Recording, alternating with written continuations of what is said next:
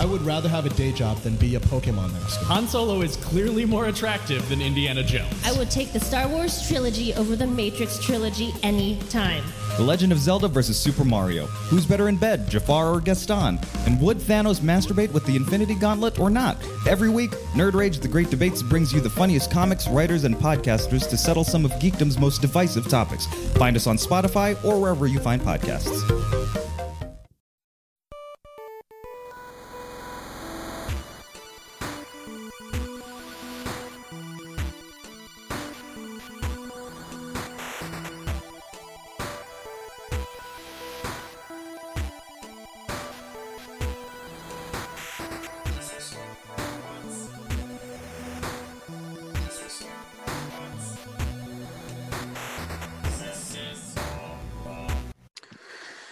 Hello and welcome to the Escapist Comics Podcast. I'm Jessica Balboni.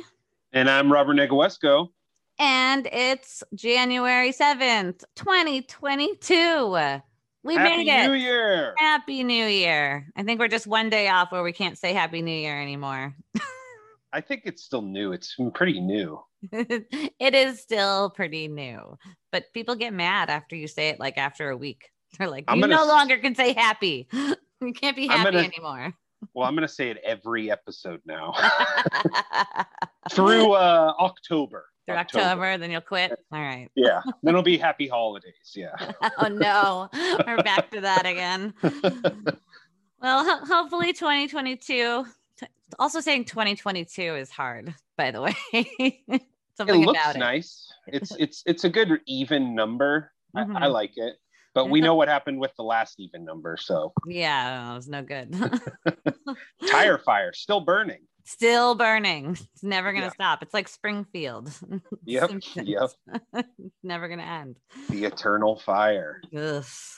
Well, hopefully this year will be better. We'll see. Yeah, we got a great comics. year for comics. Yeah. We'll just live in fantasy land. Yeah.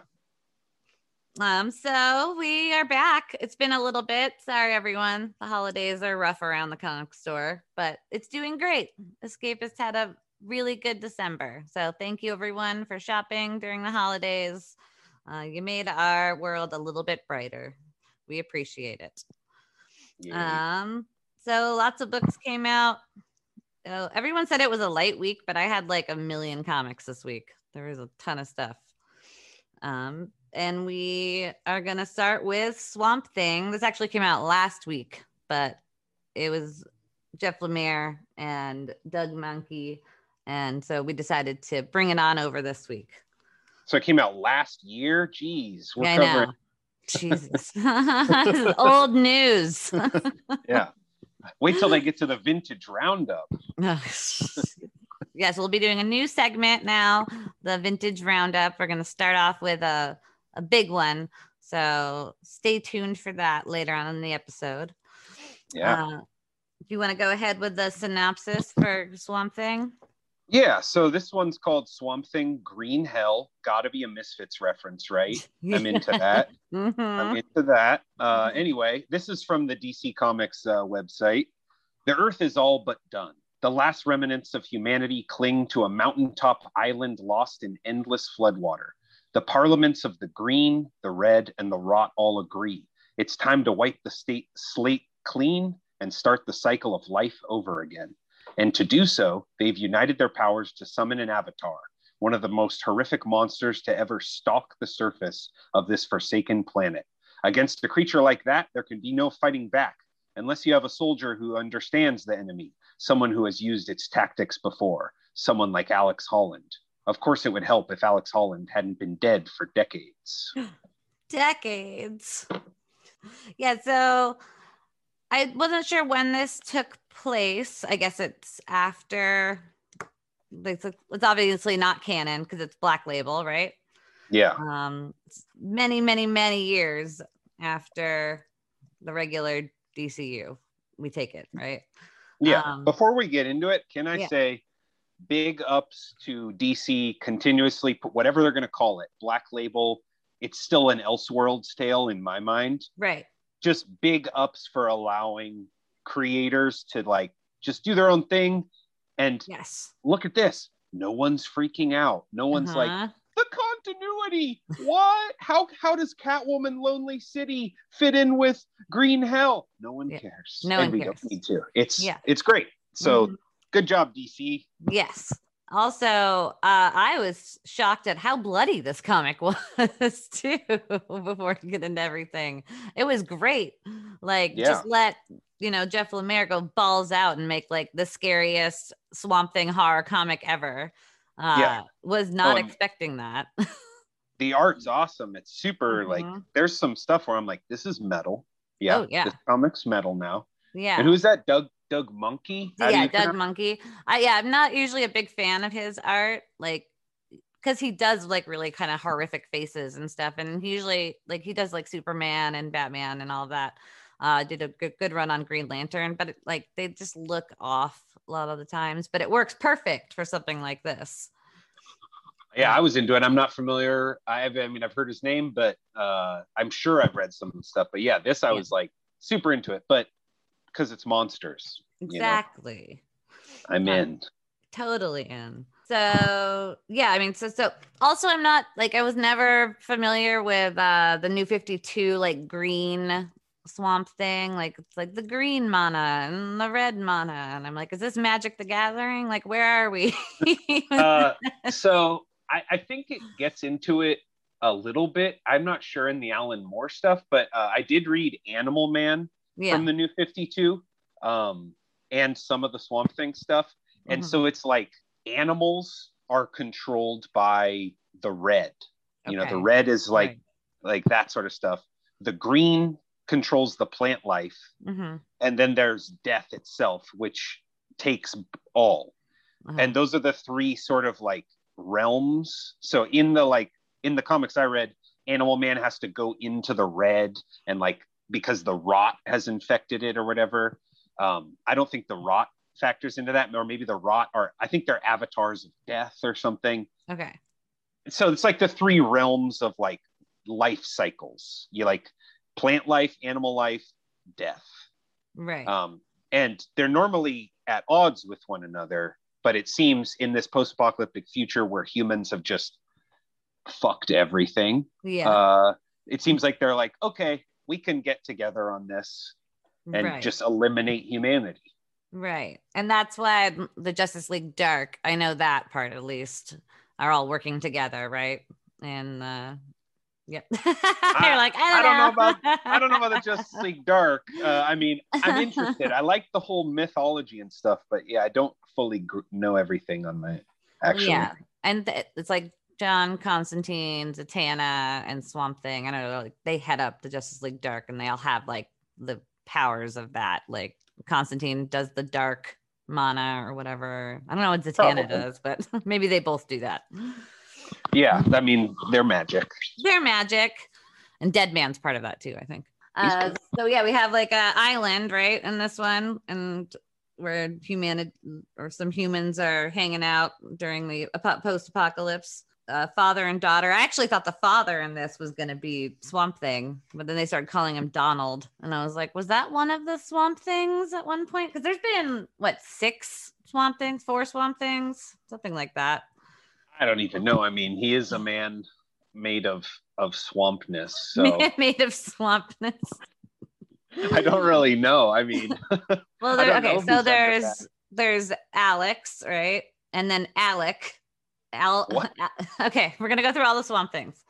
Alexander Olsen, Alec Holland, Albert Hollerer, Tefe Holland, Alan Hallman, Aaron Halley, Halbrace A.H. Rogers, and Levi Kame. All those names are so similar. What? Oh, that's what it says. So, okay, this is the second Swamp Thing.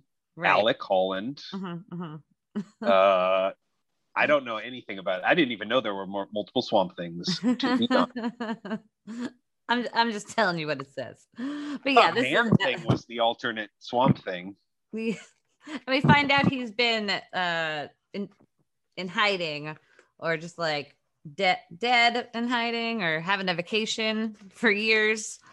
He's dead. He's dead. That's why spoiler, when he Spoiler. comes back, Mhm. he's mad that he was awoken because he was in, like, probably his version of paradise or something Right. is, and he was ripped away from that to by John Constantine, a guy who's, that guy's a dick. He is a dick. He's also very old. I didn't know Constantine could get old. He's always been the same age. I'm like, Yeah, they reference that. And he's like, I still got it where it counts, love. yeah. I like an old grizzled Constantine. He's just been like hanging out apparently in this lighthouse, just chain smoking. Cig. Yeah, chain smoking for God knows how long. Doesn't need to eat, whatever. Yeah. As long as he's got cigarettes. I remember they tried to do that Constantine show, like it was probably like 10 years ago now. After the movie, yeah, of course. Yeah, and I think it was on ABC, and they decided that because it was on ABC, they didn't want him to smoke, which is like part of his character, right? It was like a big thing. So he would have like a cigarette in his mouth, but then he would like never light it, or they'd light it and then like something would happen and he would like flick it away. Yeah. Which is, to me, seems the same thing, Yeah. Like what's the point of that? Yeah. And like everyone got so mad about it because they're like, that's part of his thing. He has to smoke.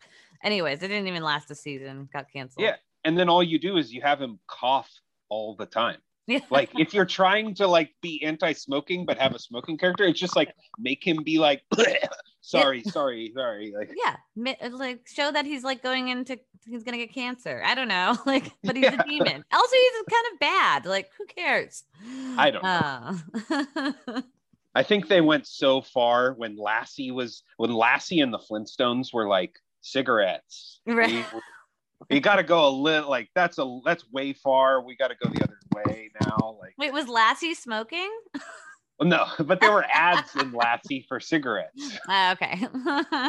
Luckily, I don't think that she did. Mr. Ed might have, though. Who knows? Oh yeah, That like poor peanut horse. butter and cigarettes. That's how they got him to talk.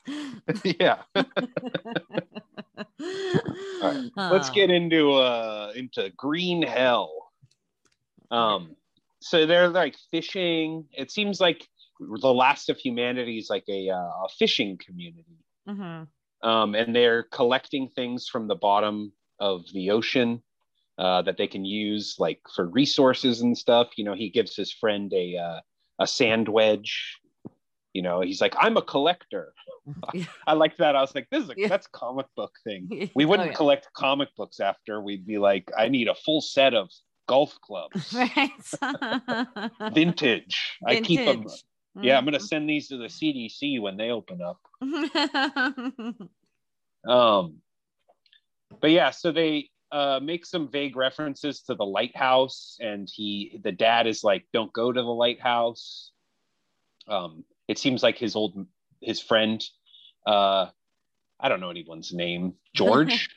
George. The old man is George, and he was telling his daughter about the lighthouse, and he's like, we agreed. We don't talk about that. Right. Which all of this made me really think like something bad was in there. I was like, oh, wait, what? It's like they're like a very bad man. I was like, dark side? Like, who's there? Like, what? Oh, it's John Constantine? Is he that bad? Yeah. He's like an asshole, but okay. Maybe he did something. Yeah.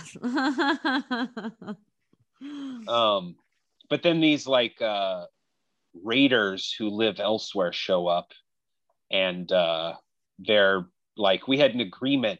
It's not the end of the month. And he's like, you made the agreement. We just let you go on thinking your little rules still mean something. Yeah. And then he headbutts him in the face and kicks him in front of his daughter. And then they steal their food. Yep. Yeah. So they're basically just like pirates and raiders just stealing. I mean, just what would happen in the end of the world situations. Just bad guys stealing stuff from good people. Yeah. This is the biker gang from Dawn of the Dead. Right. Exactly. They're just on boats. Mm-hmm. Or maybe this is Dennis Hopper's dudes from Waterworld. Not This is Waterworld. Waterworld. This is a Waterworld tie-in for sure. Oh no. Someone with gills is showing up later. And then meanwhile, there's dead creatures or like seagulls or sea creatures. And they're kind of telling us the story of the rot, right?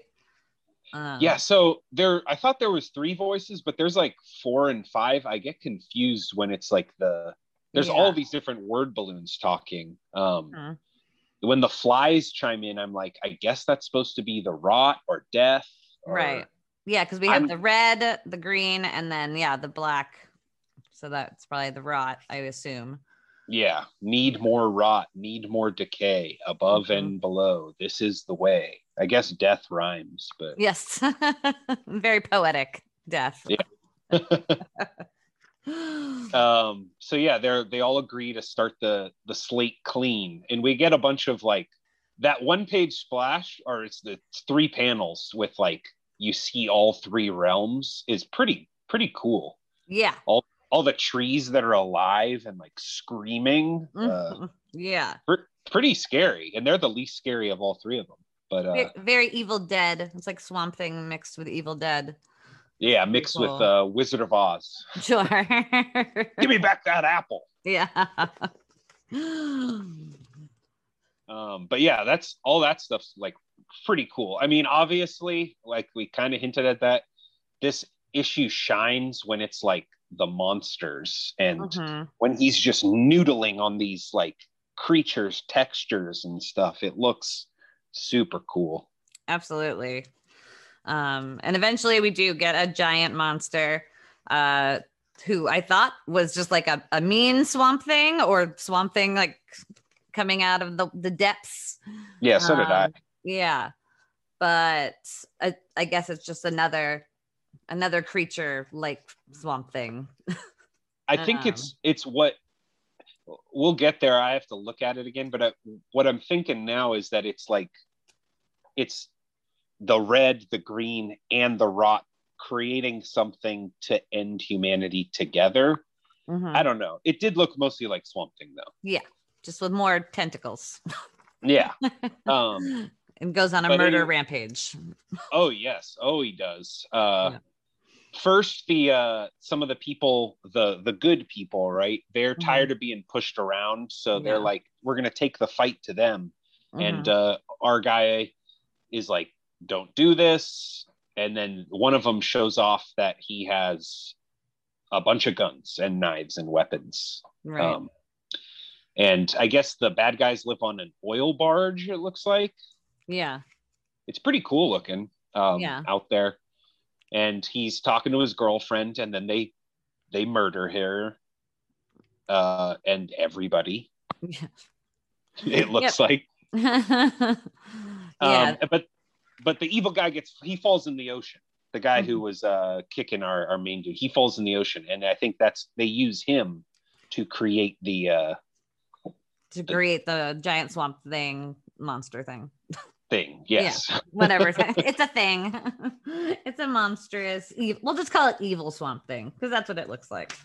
Yeah, we'll use this guy to become our reckoning. It does say our Swamp Thing. Oh yeah, well there you go. I forgot. Yeah. But yeah, he looks like, I don't know, a tentacled abomination Swamp Thing. Yeah. Still very cool. He's got corpses flying around and severed heads. He's exploding branches through people's faces. It's super metal. Yeah, that's when this is when I was like, it got really horrific really quick, and I was like, oh shit, DC, this is not what I was expecting, and it's awesome. There's a huge double page spread where he just has like body parts hanging off of all of him, and it was pretty awesome. Kind of reminds me of Steve Dillon art as well, like Preacher back in the day. How he draws the people with all the violence, I thought of like Crossed or something, even like when you're seeing the corpses and stuff. It's similar to that too. Yeah, it's cool. Yeah. And then, there's a lot of good, like the father and daughter stuff. That seems like, I mean, that's Jeff Lemire. Oh yeah, 100%. Definitely. Yeah, it's just, he puts it in here, but it works. And like, I guess there's retaliation coming. and him and the daughter have like a plan, and he's like, we have to do it now, you got to go north or whatever, and she's like, I don't want to leave you, and he's like, if I'm not there by morning, you like never come back. Never come back.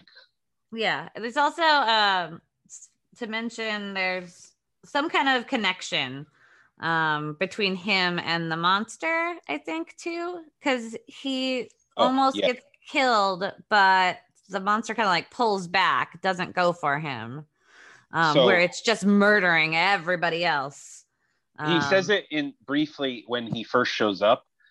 It seems like he's the little girl's uncle. He was her mom's brother, right? But she killed herself. As the bad guy who becomes the evil Swamp Thing says, she killed herself because she knew there was no future to this world. Right. So maybe it doesn't kill him because, I mean, that's his like brother-in-law. I mean, I don't know. Maybe. He doesn't seem very discerning on killing anybody else. No. So I don't really know why. Yeah. But all in all, I thought this was a great first issue. I think it's going to be 3 issues. Most of these have been 3 of the oversized, Swamp, or just the oversized Black Label books in general. But yeah, I was surprised on how much I loved this, just because I haven't read a lot of Swamp Thing recently. And this, I mean, it's Jeff Lemire. Usually I like most of his stuff in general, but yeah, I thought this was great. My favorite actually of the week for sure. Yeah, I would say so for sure. And I would also put out there, like, if you were reading Immortal Hulk and you've fallen off, I mean, it's over. It's over. That's what I meant. But like, if you're missing your Immortal Hulk, this is probably going to be the closest thing. I mean, yes, it's DC, but it's like, they are big, giant green monsters. Yeah. So yep. It is pretty cool. And like, you know, obviously Immortal Hulk gets into that sort of all different types. And this seems like it's going to be a lot of monsters fighting. I mean, DC, I think, described it as a monster mash. So oh no. Thumbs up though. I want a monster mash comic. I give it a little more substance, but yes. Monster mash. All right, moving on to, what do you want to do, Elektra or Monkey Meat? Do Elektra, because it's right in front of me. All right. From Marvel Comics, we have Elektra, Black, White, and Blood, following up from all of their other Black, White, and Bloods. We had Deadpool, we had Carnage, Wolverine. Yeah. it's a cottage industry at this point. Oh yeah, definitely. So I don't see them slowing down anytime soon on that. Yeah, cool cover by John Romita Jr. There was a lot of cool covers. There was a 1 in 25 Sinkovich that we got that was absolutely gorgeous. Oh, I bet. Yeah, we sold that real quick, I'll tell you that.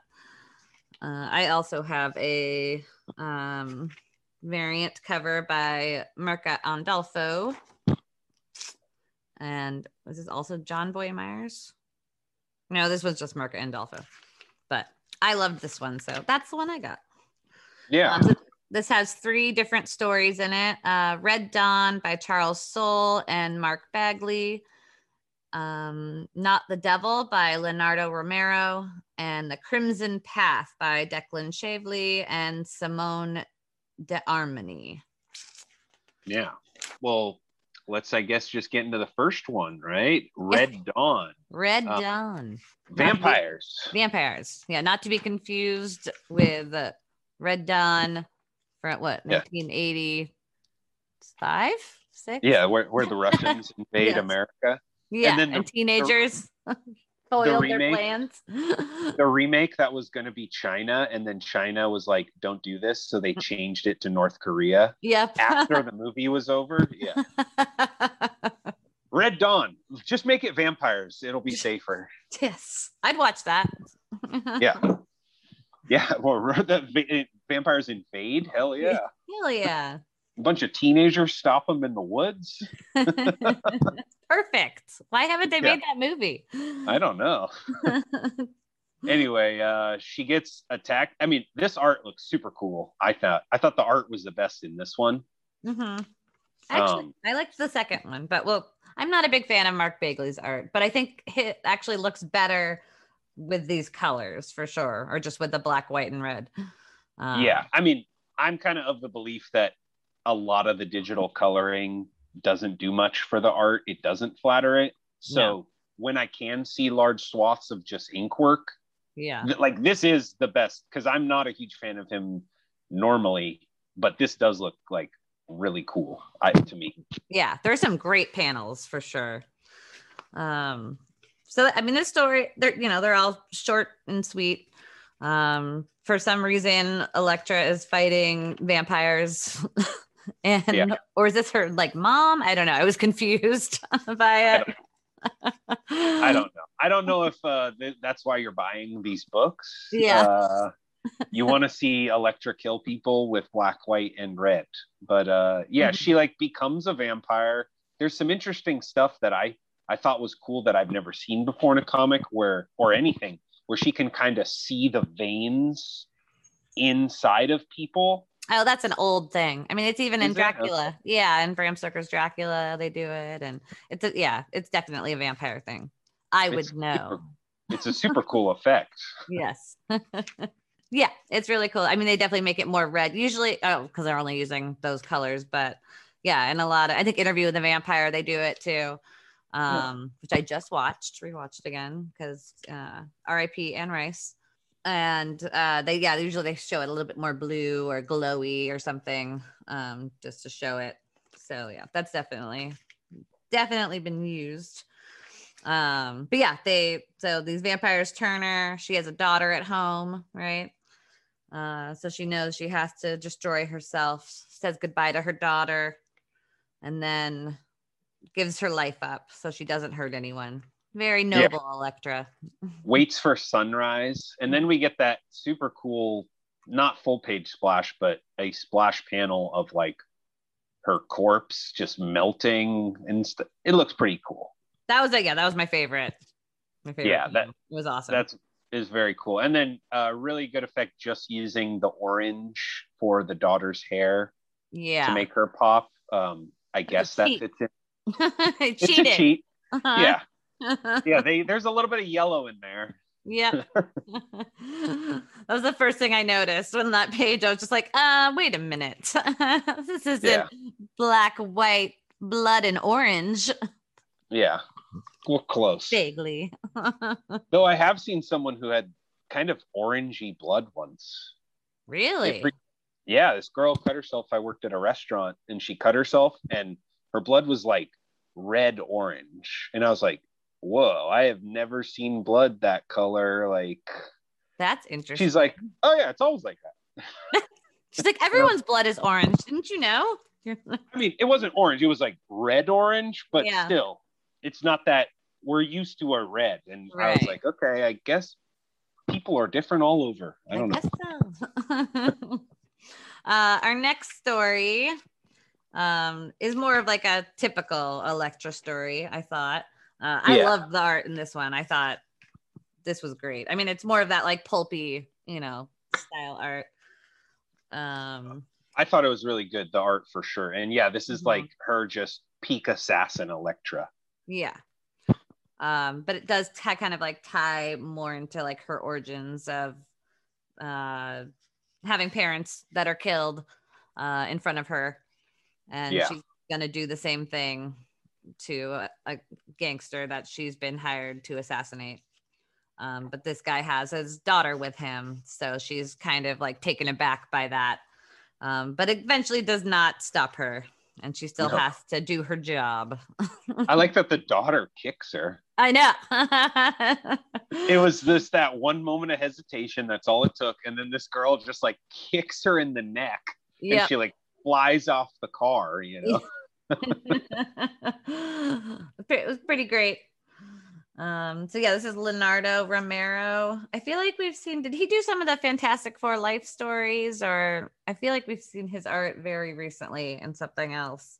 I don't know. I do really like the art. I mean, it's pretty clearly digital, but I like all the screen, like, the screen tone textures he's using and stuff.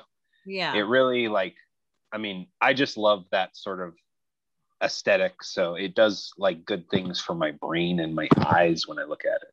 Like, yeah. All those dots. All the dots. Love the dots. And then finally, in our last story, this is the one I was least attached to, even though I do love the Greek like statues and stuff kind of coming to life. Sure. And her fighting, I like that one where I guess so. It's like I was just kind of confused by it because I don't know a ton of Elektra, so I was like, oh, did she fight vampires? The middle one made sense. I was like, did she fight vampires? Are there does she have ties to ancient Greece? What? Well, she is Greece. Or Greece. Yeah, she is Greek. Greece is the word, Greece is the word. Okay. So I think this is supposed to be tied to Elektra Assassin, maybe, because it's kind of like in her head, right? Okay. Yeah, maybe. So Sienkiewicz is Elektra's assassin. Or Dreams. Yeah, which is a really messed up story. And I'm not sure if that's still canon or not, but it's a pretty messed up story where, she's supposedly sexually assaulted at 5 years old. And she goes crazy after that. Like her memories are wiped, and then she starts having or her memories start coming back very slowly, and she goes insane. And her father, I think, commits her to an asylum. So yeah, dark. I should read that one. I haven't. Yeah, I haven't read it yet. It's pretty good. I recommend it, but yeah, it's not for the faint of heart. Sure. Yeah. And so yeah, I think it's kind of ties into that. Okay. Mm-hmm. What I like with this one at least artifact, because she's just black and white at first, and this one literally as she fights all these red, I don't know, demon statues or something, right? Their blood continues to spill on her costume until at the end the blood seems to have formed her traditional Elektra costume. It evokes what she normally looks like, right? Because of the blood stains, which I thought was pretty cool. I like that too. Yeah. And there's one of the demons, she goes she's talking about men. Mm-hmm. There are those who have tried to claim me, who control me. Some were evil, some were good. One I willingly offered myself to. That would be Daredevil. Matt Murdock. Yep. And then, but that statue looks like a demon. And then the next panel is, but none could ever keep me. And she has decapitated the one that is clearly evoking. Yeah. Which I liked that. Yeah. I may be a weapon, but I am no one's tool. Mm-hmm. Yeah. Actually, talking about it more now makes me like it more. Actually, thinking about it. Yeah, it's. I think it's just a lot denser. This one more than the other ones values a rereading, just to be what are you guys doing? What's the theme thing? What are you doing? And then right, it just needed to be flushed out more than the other two. Yeah, and I mean, most of these people are not used to writing short stories. Mm-hmm. They make full issues, if not 6-issue runs, Yeah, definitely. So I also like that because, Marvel has this all comics have a long history of shorts, and they don't really do that anymore. So it's cool that these Black, White, and Bloods, at the least, I mean, I like that I get to see, more just line art, but also that, you're getting little short stories. If you don't like it, go to the next one, Right. Or even just the Wasp one shot we read, a few weeks ago, those stories too, where they can just have complete creative control to do anything they want. Yeah. And yeah. That was a Wasp Darkhold. Yeah, Darkhold. Mm-hmm. Which was that cool. was so great. Yeah. And neither of us read any other Darkhold. And it's fine. Yeah. I actually tried to read the one from last week. There was a Scarlet Witch one, but it was like the Omega. And apparently you did have to read all of the other ones to figure out what was going on. I was like, I have no idea what's happening in this. And it made absolutely no sense. And wasn't good, like the Geordie Blair one at all. So yeah, that was really good. Well, yeah, so that was Elektra, Black, White, and Blood. And there's going to be more, apparently. It says wait till the next issue. Yeah, I think they're all haven't they been 4-issue minis? Yeah, either 4 and then they collect them into the oversized X-Men Grand Design format. Right. Or Marvel Treasury, whatever the modern Treasury Marvel size, yeah. Mm-hmm. Which is cool too, because I mean, like the fact that these are shorts too also allows these artists to maybe spend a little bit more time and care, because they only have to do 8 pages instead of 22 or 80, you know. Yep. So it's cool that they print them big and then you get to see it later. Yeah. All right. Moving on. We're going to do Junie Ba's Monkey Meat from Image Comics, new thrilling anthology. So this is number 1 in this. Yeah. Mm-hmm. They have a description on Image, okay. Yeah. Which I wish I had read before I read it.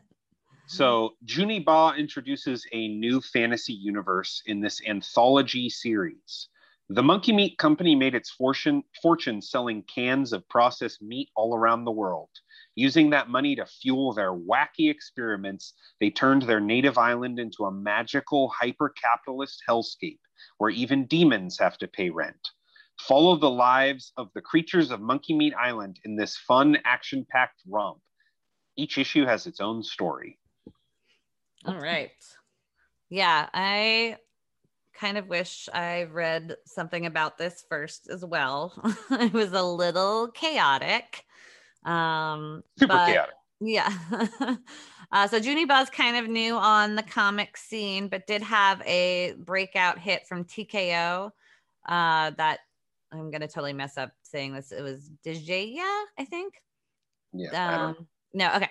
Well, it was a graphic novel, came out. It was kind of like an African like story folk tale, I'll say. And we actually got it in like over a year ago, and then all of a sudden everybody started coming in asking for it. Yeah, so totally a cool breakout for this comic creator. And I think it's a 4-issue miniseries or a 5-issue miniseries, 4 or 5, I'm not sure. Yeah, I think it's 5 issues. And it's going to be done by different people each issue. Oh, okay. So this is actually Junie Ba, but the other ones won't be. It'll just be under the umbrella. Okay, that's why it's called Junie Ba's Monkey. Okay. Right. So they came up with the whole universe, but then other writers or artists are going to do the other following issues. Okay. Right. So the very first page, I got definitely like Ren and Stimpy vibes, or like a mix between Andrew McLean, I think, and like Ren and Stimpy. Oh, totally. We recently watched some Ren and Stimpy. Some of it way more disgusting than I remembered. I was like, oh yeah, it's gross. But the one where his teeth fall out and he's like plucking his nerve endings out of his, it's like, whoa, what? whoa, like why is this happening? Anyway, yeah. It definitely some Spumco or John Kay sort of vibes in the art here for sure. Yeah, just the kid like drooling. So there's like a monkey meat can. So it's like the very first page is like an advertisement for monkey meat food cans. It says, in these tough times when food is so scarce, what's for breakfast, lunch, and dinner? The monkey meat.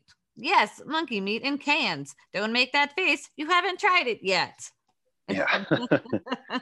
And then at the bottom it says, nourishing and tasty with its 99% real ape meat. This top of the line dish is a favorite of families everywhere. Even little Timmy here can't stop raving about it. And little Yeah. Timmy is like drooling with like glazed eyes at the monkey meat can. Yeah, like not healthy. No. It's So like, yeah, like 1950s ads or something. yeah. And that's what we're getting into like right away. And you're like, okay, so we're gonna be going to this weird world where everyone's eating ape meat. Yeah. And then I like that the assembly line workers are monkeys, and it's like, we stop at nothing to give you the best, even give of ourselves. Like right. they're like filling the cans, but it's like they're using their body parts to put Right. Yeah, in the can. Yeah, one is like taking their hand off, another one is like plucking his eyeball out. Like it's pretty dark. Yeah, it's all drawn like the art is very fun and chaotic and super cartoony. I liked all the art. It was hard to follow, as we've kind of stated. Yeah, but the design is like super fun. Like honestly, I'm really into a lot of it. Yeah, the design is gorgeous. They go to Monkey Meat Island, so that's where this big corporation is making all of this delightful monkey meat food that we are all supposedly going to eat. They don't really tell you like if it's a dystopian world, but that's the sense I got. Like, we're at the end of days and now we're all going to be eating monkey meat. Yay. I did think it was interesting that both Swamp Thing, Green Hell, and Monkey Meat has like, people surviving on an island, like after some apocalyptic event that's vague. It's like, oh, okay, so the real future. Right.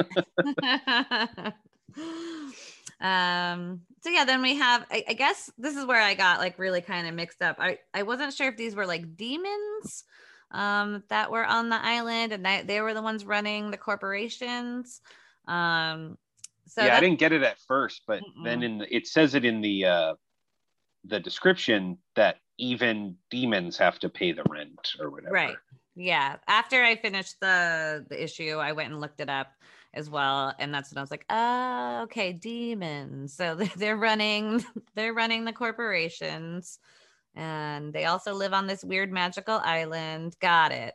And God is a part of it too somewhere. Oh yeah, there's the salesman monkey who is so good he could get God to sign the contract. He could sell to God. Yeah. And then God gives them souls. It's all really weird and really chaotic. I mean, like when I first read through it without knowing anything, I just was like, okay, so there's like, I think all I wrote was manic graffiti art and chemical experiments and anti-capitalist themes. That's all I got. Like I got all of that out of there, but I was like, what's the story? Yeah, I wrote, the company is making a new drink which has 216 secret ingredients. The island is full of demons, ? And mutating monsters and all sorts of other strange creatures which they experiment on relentlessly. That's what I got. Yeah. Pretty much. I mean, pretty much what happens. And then there's like one main guy that like kind of is their security for the entire island. They have lots of little security guys, but he's like the main dude that they can't control, right? Yeah, the big dude. Yeah, the big dude. He kind of goes insane like towards the end of the issue. It's all threaded very strange. Like it's definitely something you'd have to read a few times because they're about to release the 216 compounds like you were saying, and but that's also what they use to like control these creatures and make them into their workers, right? And supposedly this has been the plan the whole time with their big security guy, was to use him to make like the final ingredient, I guess, for this new product they're going to release. So yeah, after I read it twice, I was like, oh, okay, I guess. Yeah. I mean, it's pretty like, I don't think this is a me or you thing. I think it's like, it could have used some revision in the writing, you know? And especially if you're saying this person's new to the scene. Yeah. Often there are great artists, which I would say this person is a great artist. Yeah. And like, I want to see more comics drawn by this person. They got to work on the storytelling chops. It's the pacing is very strange, and often was confused and taken out of the experience because I really did want to engage with it, but it did push me out a little bit. Yeah, I agree completely. So maybe in the next issue, we will see a little bit more containment with the story. Because it's still gonna be like in this universe, they even say a can of soul juice reveals his inner self or hero. Like, so maybe the next person will be able to like rein it in a little bit. Because I am interested in the story. It was really cool. Definitely. And I really like the character designs and stuff. They're really fun.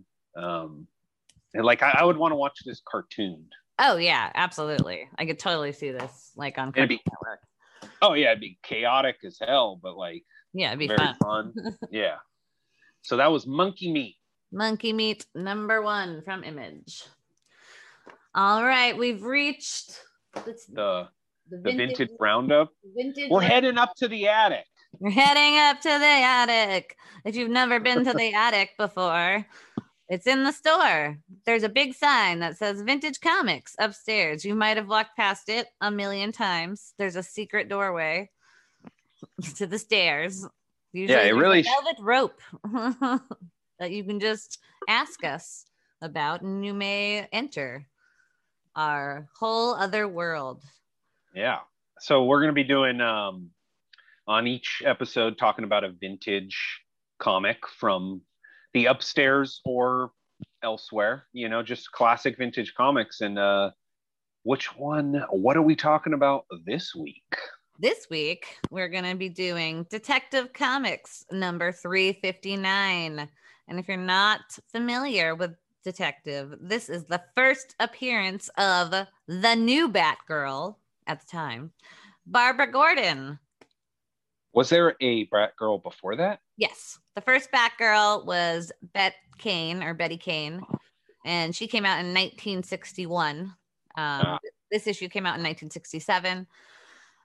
So Bet Kane was Kathy Kane's niece, and Kathy Kane is the first Batwoman. Oh, okay. And so just a little history about that. In 1954 was the SOTI hearings, right? And Seduction of the Innocent, in case. Yeah. Other. But it's 54, I think. Yeah. Yeah. And basically, they told DC that Robin and Batman were having, relationships that they shouldn't have been. Yeah, they were homoerotic. They're homoerotic, in the pages of the Batman comics, which was that was one of Frederick Wortham's main points in comics. So in 1956, Kathy Kane was introduced for a love interest for Batman. That was supposed to fix all of that. But then Robin still didn't have anybody. So in 1961, they introduced Betty Kane and was like, here you go, Robin. Now you have somebody to love as well. And so Batwoman and Batgirl were both introduced. Even though Robin's 9 years old. He wasn't. He was a teenager. Is he a teenager? Yeah, he was a teenager at that point. I look at him and I'm like, so there's a 12-year-old and then she's in her 20s or something, at least in this one. I don't know about I hope this Batgirl's not set up to be a love interest. That's the previous one, right? Yeah, we're talking about the previous one. Okay. Because this lady's, she's a lady. She has a PhD. So she's at least 25. Yeah. And he is definitely a little boy. Yes, he's definitely much younger than this one. Yeah. And then like I said, 1967 we get Barbara Gordon, the new Batgirl, and they pushed Bet Kane out. No more Betty Kane. Sorry. How like Hollywood, right? What are you What are you? You're 20 years old? Get out of here. You're done. You're washed up. So the writer of the story was Gardner Fox, penciled by Carmine Infantino, inked by Sid Green, lettered by Gaspar Saladino, and probably the idea of editor Julius Schwartz. Julie Schwartz. Oh, Julius Schwartz. Drives me crazy. You know, he hated the Joker. I don't know. Maybe he didn't like clowns. No, he thought the Joker was too evil. Thought he was a psychopath, which he is. Right? So he didn't want. There's very few Joker issues of Batman and Detective, while Julius Schwartz was the editor. And that's why it gets so crazy during the Silver Age for Detective and Batman, because he didn't want Batman to fight gangsters or like evil supervillains. He just wanted him to fight like aliens and like weird shit like that. And the Killer Moth Gang. Oh yeah, the Killer Moth Gang. These guys' designs are pretty weak. Absolutely. Thanks, Julius. I mean, I no shame on Carmine Infantino. He's great. No. Like it looks great. I mean, the composition, everything like looks good. Those guys are just kind of silly looking. Yeah, they look like Muppets. Yeah. They're little helmets. And then like one of them's name is Pupa and one of them's name is Larva. I know. Real creative. It's like, I'm Killer Moth. You're Pupa, you're Larva. You know, like I wear the pants around here. They really dug deep for those names. Yeah. It is insane. Oh, sorry. Oh, yeah, no. I was just gonna say, so Barbara Gordon and her Princess Leia buns too. This is way before Star Wars, but I kind of think they got this design a little bit for Princess Leia. I've heard he's read some comics in his time. I heard Lucas has. She's a Gotham City librarian. She is also daughter of one Commissioner James Gordon. Is he commissioner at this time? Yeah, he is. Yeah. And she's drawn gorgeous, and yet in her mind the world thinks I'm just a plain Jane, a colorless female brain. And she has a PhD. It's like, oh yeah, this gorgeous lady with a PhD, like get out of here, get out of here with your brain, dame. You're just a dame. You're no use to anybody. So she sews herself a costume, not to be Batgirl. She didn't intend to go fight crime. She was just going to the policeman's ball, which is a costume party, I guess. And this, so a lot of this text is very dated, of course, because it's 1967. So shocking, right? Not as bad as the backup story, but we'll get there. Yeah. But yeah, so this Batgirl costume really does things for me, she says. Like, shocking. Yeah. But she's gonna go save Bruce Wayne. This is her big plan. Well, she's on the way and she sees Bruce Wayne getting kidnapped by the Killer Moth Gang. Right. And so she, armed with her brown belt in judo, takes on 3 full-grown men with weapons. She totally whoops them and is like, Bruce Wayne, get out of here. Even though, like, right, he's still like 6'3", you know? run away, little meek man. And then he runs into the woods and changes his clothes. And then he comes back and then like a sledgehammer in the night or something. Then out of the night, time darkness, a mighty fist swinging like a sledgehammer. And he just beats the shit out of them. Oh, and they fly away, but they make a big point of like, they can't just be flying. They have wires. But I'm like, what are the wires? What are the wires for? What are they attached to? Where are they? Are they on the trees? Is there a moth ship floating? Like, what's going on? And what are those pants? Sorry, I just have to get into those leggings. It's absurd. Wear leggings like that? They're like green and yellow or green and orange. I don't know.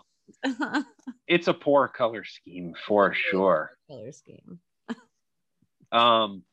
But yeah, so she kind of saves Batman because he didn't want to, whoop them all as Bruce Wayne. Otherwise, they'll know. Right. And they find out the next day. Bruce finds out why he was attacked because Killer Moth wants all the millionaires to hand over $100,000 or die. Mm-hmm. What's $100,000 in 1967? What do we think that translates to today's money? I mean, a lot of money. Right? Is that like $1 million, $100,000? Probably. I mean, to compare, we do have this random editor's note about a perfect copy of a book sold in 1947 for $151,000. The third highest price ever paid for a book up to that time. That's crazy. Imagine how much that book is worth today. Oh, yeah, I'm sure. Unless it's one of those random things where people are like, oh, yeah, we don't care anymore. Now give me Action Comics #1 for $2 million. So converted to today, $100,000 would be $832,000. Okay. Well, so, a lot of money. A lot of money. So then, she's training in the basement of the library and goes to visit Wayne Manor and finds Bruce Wayne seemingly dead. No, not Bruce Wayne. So she dresses up as Batgirl and then attacks Killer Moth's gang again. Once again, brown belt in judo. That's all you need. You can fight organized crime. Brown belt in judo and a cool suit. Why couldn't she be a black belt? Like, why did they have to I know. I don't get it. There's still much to learn. I guess maybe that's what they're like. She has to be trained still. Like, sure, but Batman there's more than. I think there's more than just judo. But this was the '60s. Judo was like the hot. Like I've seen it like parodied in other comics or stuff parodying the time where it's like, yeah, when one masters judo, one can take out any foe. And also let's just get to the $1 million debut of Batgirl where they have to show her putting on her costume. So her fingers pull at her skirt, which reverses and becomes a cape. As her hand hits the rolled brim of her beret. What? She's wearing a beret that turns into the cowl? What? Yeah. Oh my God. Same color scheme too, by the way. It's like you're still wearing bright yellow boots. Well, that was probably really cool in 1967, to be fair. Very mod. Yeah. And her bright yellow handbag reverses itself to form her specially designed weapons belt. Yeah, she's a girl on the go. She has to have everything right there. She is functional. I will give her that.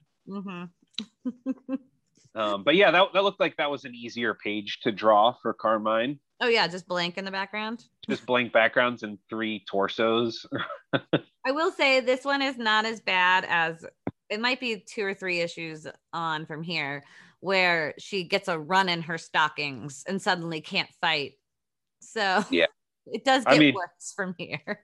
Definitely. I mean, Batman does undercut her every chance he gets. Every chance. Like, she saved him, and he's like, you ruined the plan. Like, and it's like, oh, okay. Well, how am I supposed to know? They're trapped in their, like, anti-gravity thing, and she saves him, and she's like, that was cool how I saved you. And he's like, actually, I would have used my laser torch. Don't worry about it, though. Like, right. He's feeling very threatened because a librarian with a brown belt in judo is taking on his, evil crime syndicate. And he's like, God, you're making me look bad. Goddamn lady. This goddamn dame. Even Robin, too, really throws her under the bus. My favorite part in the whole thing is when they're hiding in the closet watching her fight the gang by herself. Yep. And he's like, holy interference, she's ruining all our plans. Besides, she makes terrible puns. Robin, master of puns. Master of puns. So, but she kicks them all. She kicks all their asses by herself. She doesn't need them. No. And they don't even help her. They're just like, why are they hiding in there without helping her either? Fucking lame, guys. Yeah, hiding in a closet. While a woman's out there doing the work. More subtext.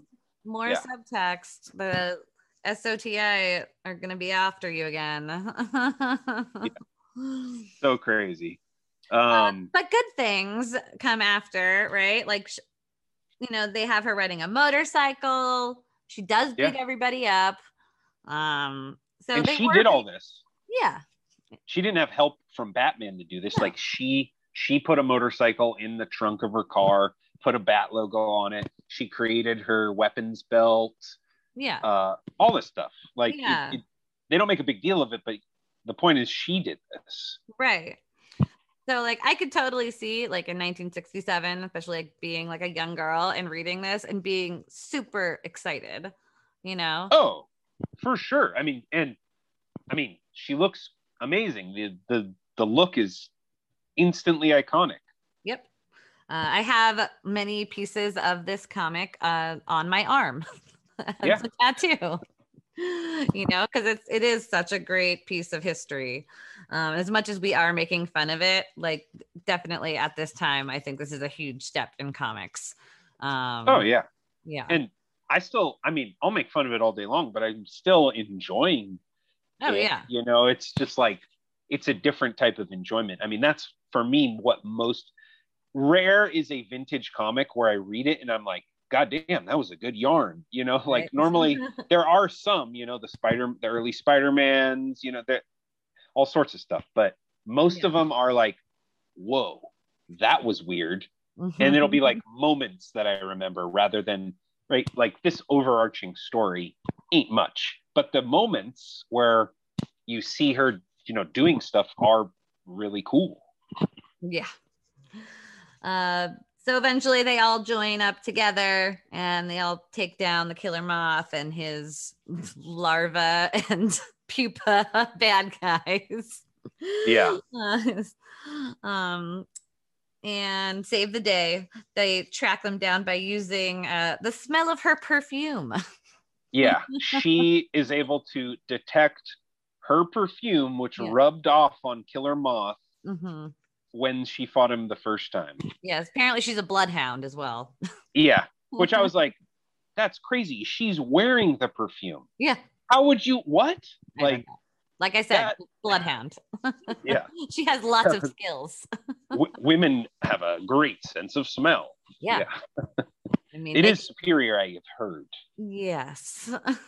And it seems to have been put to the test. I can't smell for shit, so I don't know. Yeah.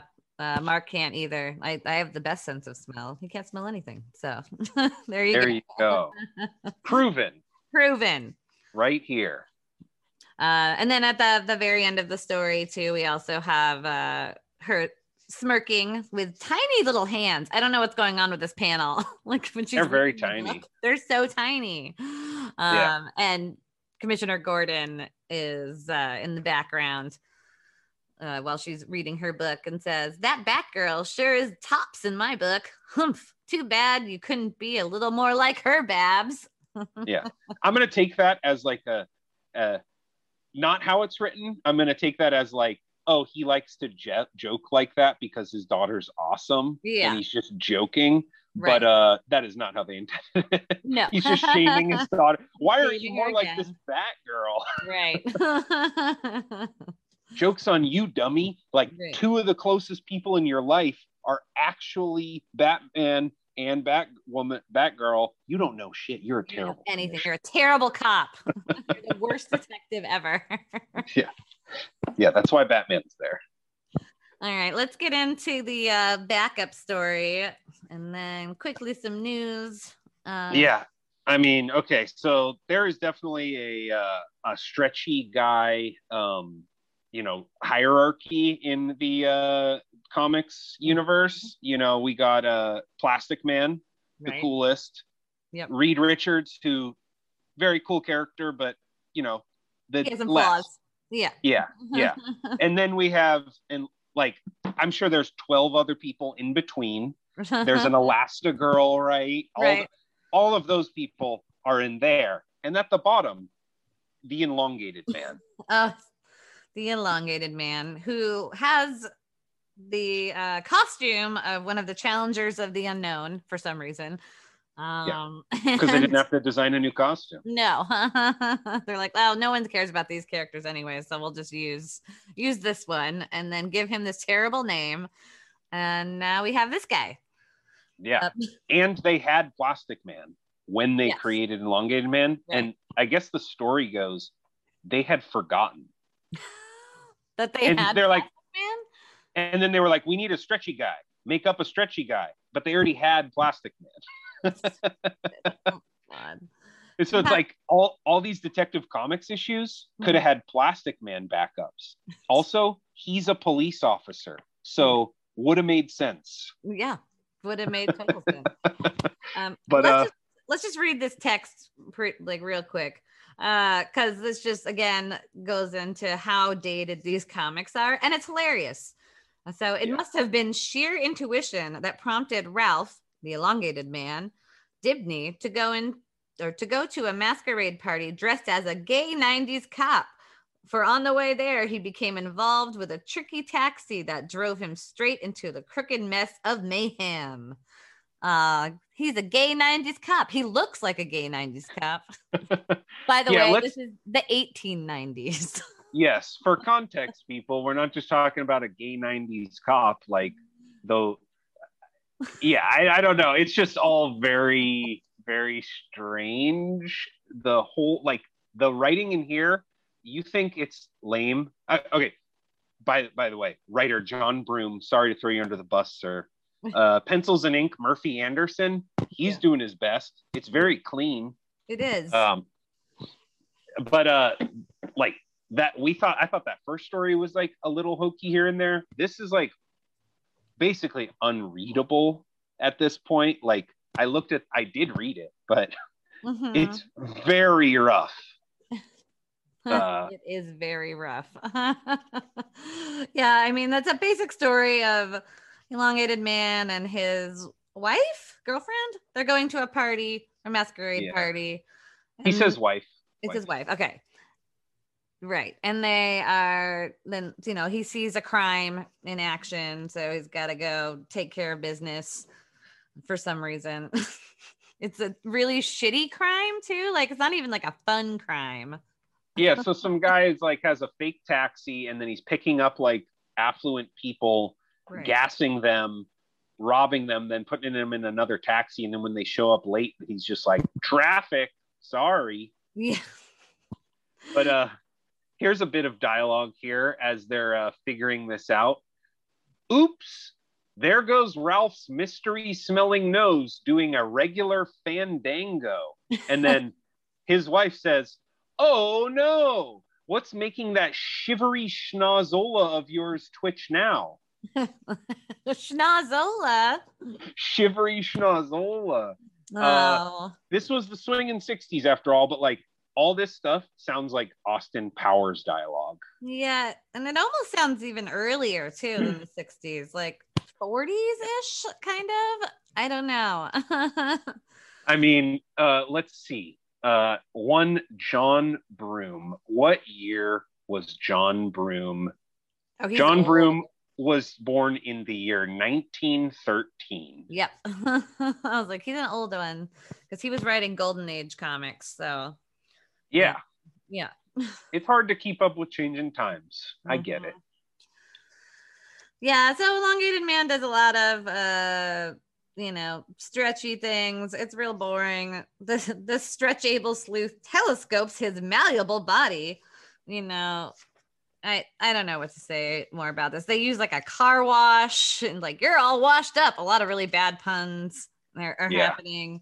Robin should be peeking out of the closet in this one and being like, his puns are so bad. He should every time. Yeah. So the crooks also like he's stealing secrets, like trade secrets and stuff. Yeah. It has to do with like the people they're gonna go hang out with later at the masquerade ball. So he gets like rewarded at the end with a bindi for his wife. I guess so.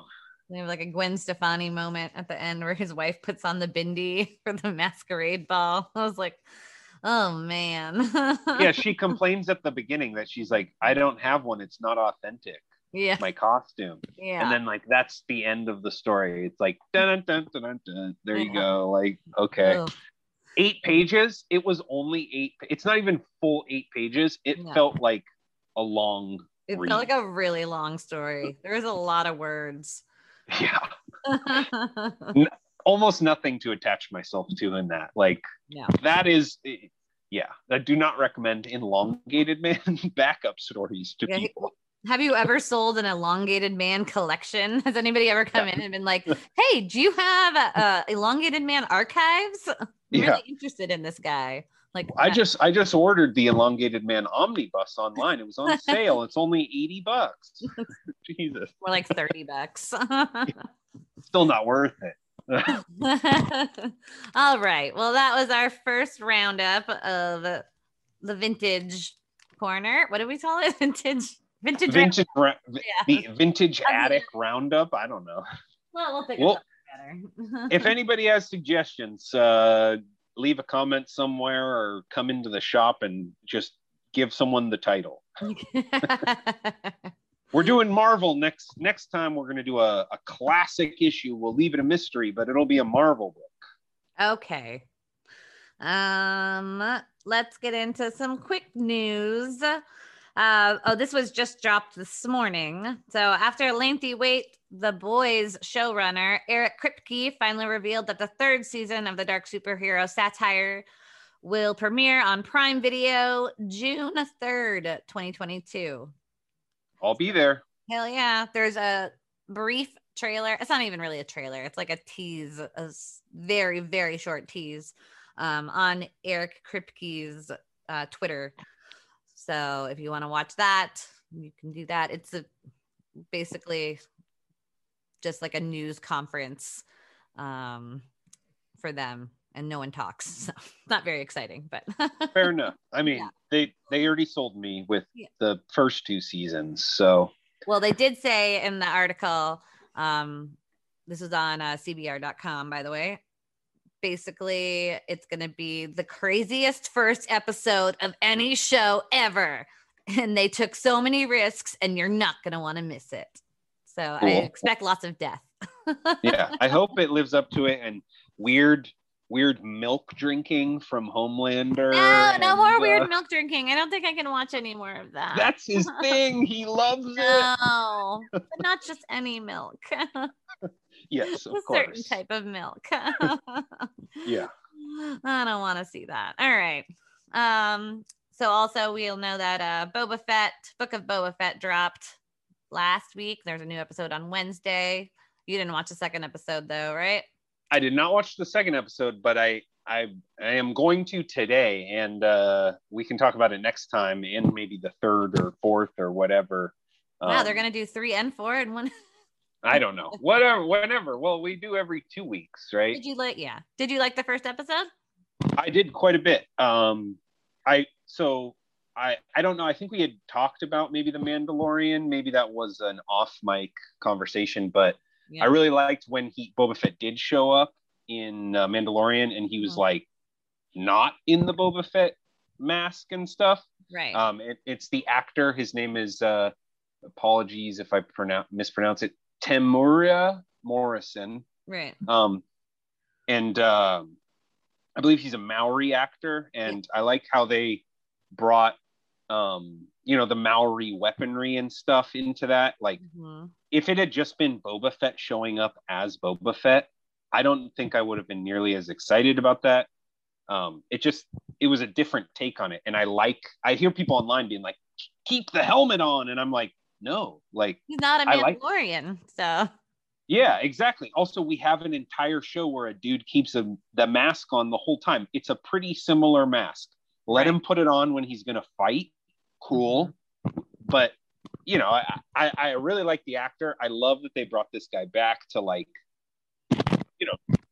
play this character more. Or I guess he never played Boba Fett.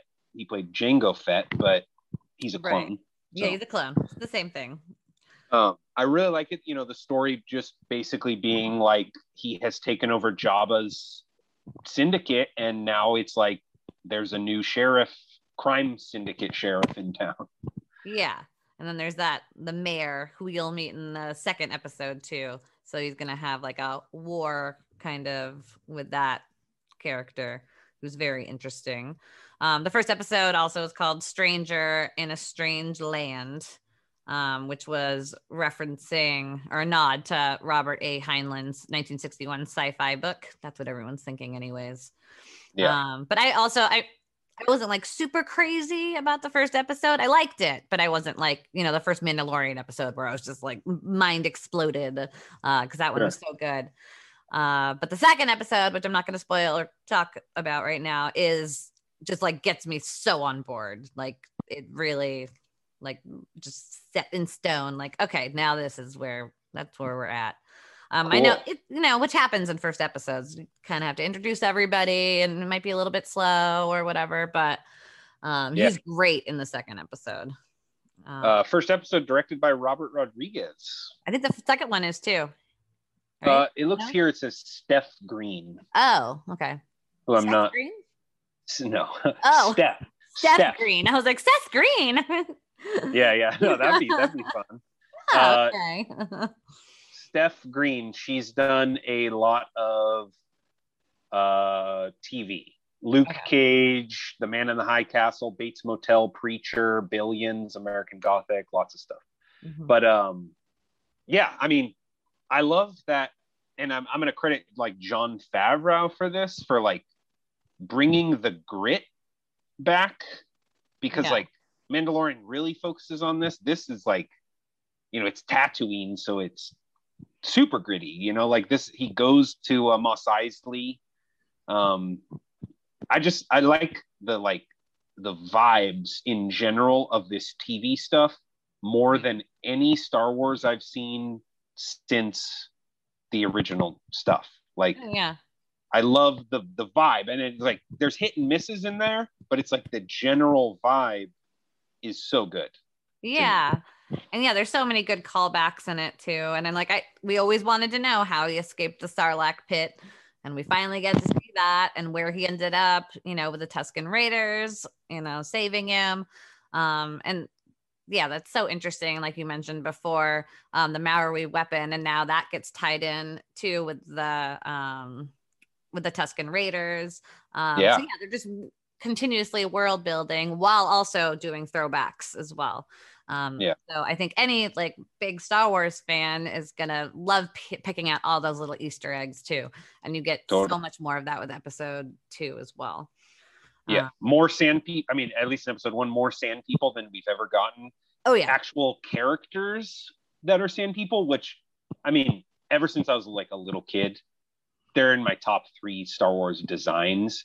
They look so cool. They have always looked so cool, and I mean, never unmask them. I don't ever want to know. No, I don't think they will, but like, I love that we're getting like characters, of them. And that one, I guess maybe it's in the second one. But we'll get to that. I just heard something online. Never mind. And then you also get the creatures too. And obviously you have the banthas. And they live off the banthas by drinking their milk. And then the new like dog reptile creatures that they use as well for hunting. So all of that is so much fun and just reminds you why you loved Star Wars in the first place. So I think we can watch more of that. I've gotten pretty jaded by Star Wars, but The Mandalorian and this have really like done a lot of work to make the, like bring that love for it back. So I am thankful for that. I think the shows are probably better at this point, maybe. So I would say most assuredly, like I want to see that Ahsoka show. When she showed up in Mandalorian, I was like, oh, well, this is what we haven't been getting. This is like that. I mean, it's a fantasy series, but then most of the stuff seems to focus on the war and mech and the ships and stuff, which is like obviously cool to me, but like I want to see like, you know, space wizards, you know. Yeah. Do you have any recommendations that you've been watching, movies, shows, anything else you want to rec for the week? I've been watching I just read Watchmen. So again, you know, millionth time. Reread that, people. It's so good. But as for stuff I've been watching, I've been watching a few like older classic anime movies. Vampire Hunter D, really cool. Wicked City, really cool. Just been getting into that vibe of stuff, and that's mostly what I've been watching. Just been making a lot of comics. Well, that's good too. Yes. Important. I would definitely want to recommend, if you have Showtime, Yellow Jackets. I think that's one of the best shows on right now. It's Christina Ricci, Juliette Lewis, a bunch of other people, but those are the main ladies. And that's about a teenage soccer team who gets their plane crashes in like the remote forests in the middle of nowhere, and they become cannibals and have to survive for like 24 months. Yeah. So I think that show's amazing. And then I started Wheel of Time. I think that's really good too. That Robert E. Jordan show. I wasn't like sure about it. I never read the books though. I've heard people who read the books like don't like it at all. Sure, but who's going to read 17 books that it didn't even get finished by him? Yeah, exactly. So I don't care. I think it's really good. So check that out if you need a fantasy fix. Okay. Yeah. Those are the two shows I've been watching. And then movies. We all loved Spider-Man, right? I don't even think we talked about it yet, but. Oh, haven't we? I mean, no, let's get into it then, should we? Or maybe we'll save it to the next episode because I think it's going to take too long to go through all of that. But I saw it twice. You saw it twice? Damn. Yeah. I'll have to wait. There's so many other movies I want to see. We're going to go see Licorice Pizza today, I think. Cool. So. I want to rewatch. They do a $6 Tuesdays over at the movie theater here, so we've been going. And yeah, I want to like rewatch the second and third Matrix and go see the new Matrix on Tuesday. Terrible. It's so bad. That's what I've heard, but I don't care. And I seem to have very different opinions from lots of people. True. So it's still I bad. don't know. It's very boring. Well, all I know is there's one anecdote I heard that I thought was pretty funny. I guess on set, every time they were like trying to figure out like something, they're like, how can we do this? Well, we could use the green screen. Keanu would always be like, that's what the machines want. Yeah, the only thing I liked about Matrix was there's like one scene in the boardroom, and this isn't a spoiler or anything, but basically Lana Wachowski is like saying like fuck you to the studio because the studio kept trying to change everything, and that's kind of like a plot for the entire movie is like there's a scene. Yeah, it's meta. It's right? very meta. The whole movie's meta. Yeah. I mean, that's kind of the Matrix thing, I guess. Sure. And besides that, though, it was like, why did they make this? It's a money cash grab. That's why. I don't know. Yeah. I'm still going to go see it. All right. We'll have fun. We'll talk about that. And Spider-Man next time. Yes. All right. Plugs. Plug away. Yeah, you can follow me on Instagram at ROBERT_NEGOESCO. That's my name, not just a weird word. And yeah, I post all my comics there regularly. I have a YouTube account. If you search Google Robert Negoesco, which I just spelled for you, you can find some of my other old podcasts and short films and stuff that I've made. Yeah, other than that, that's about it for now. I'm just working on comics. Keep working on those comics. Oh, you bet. Find me, Jessa Balboni, on Instagram and Twitter.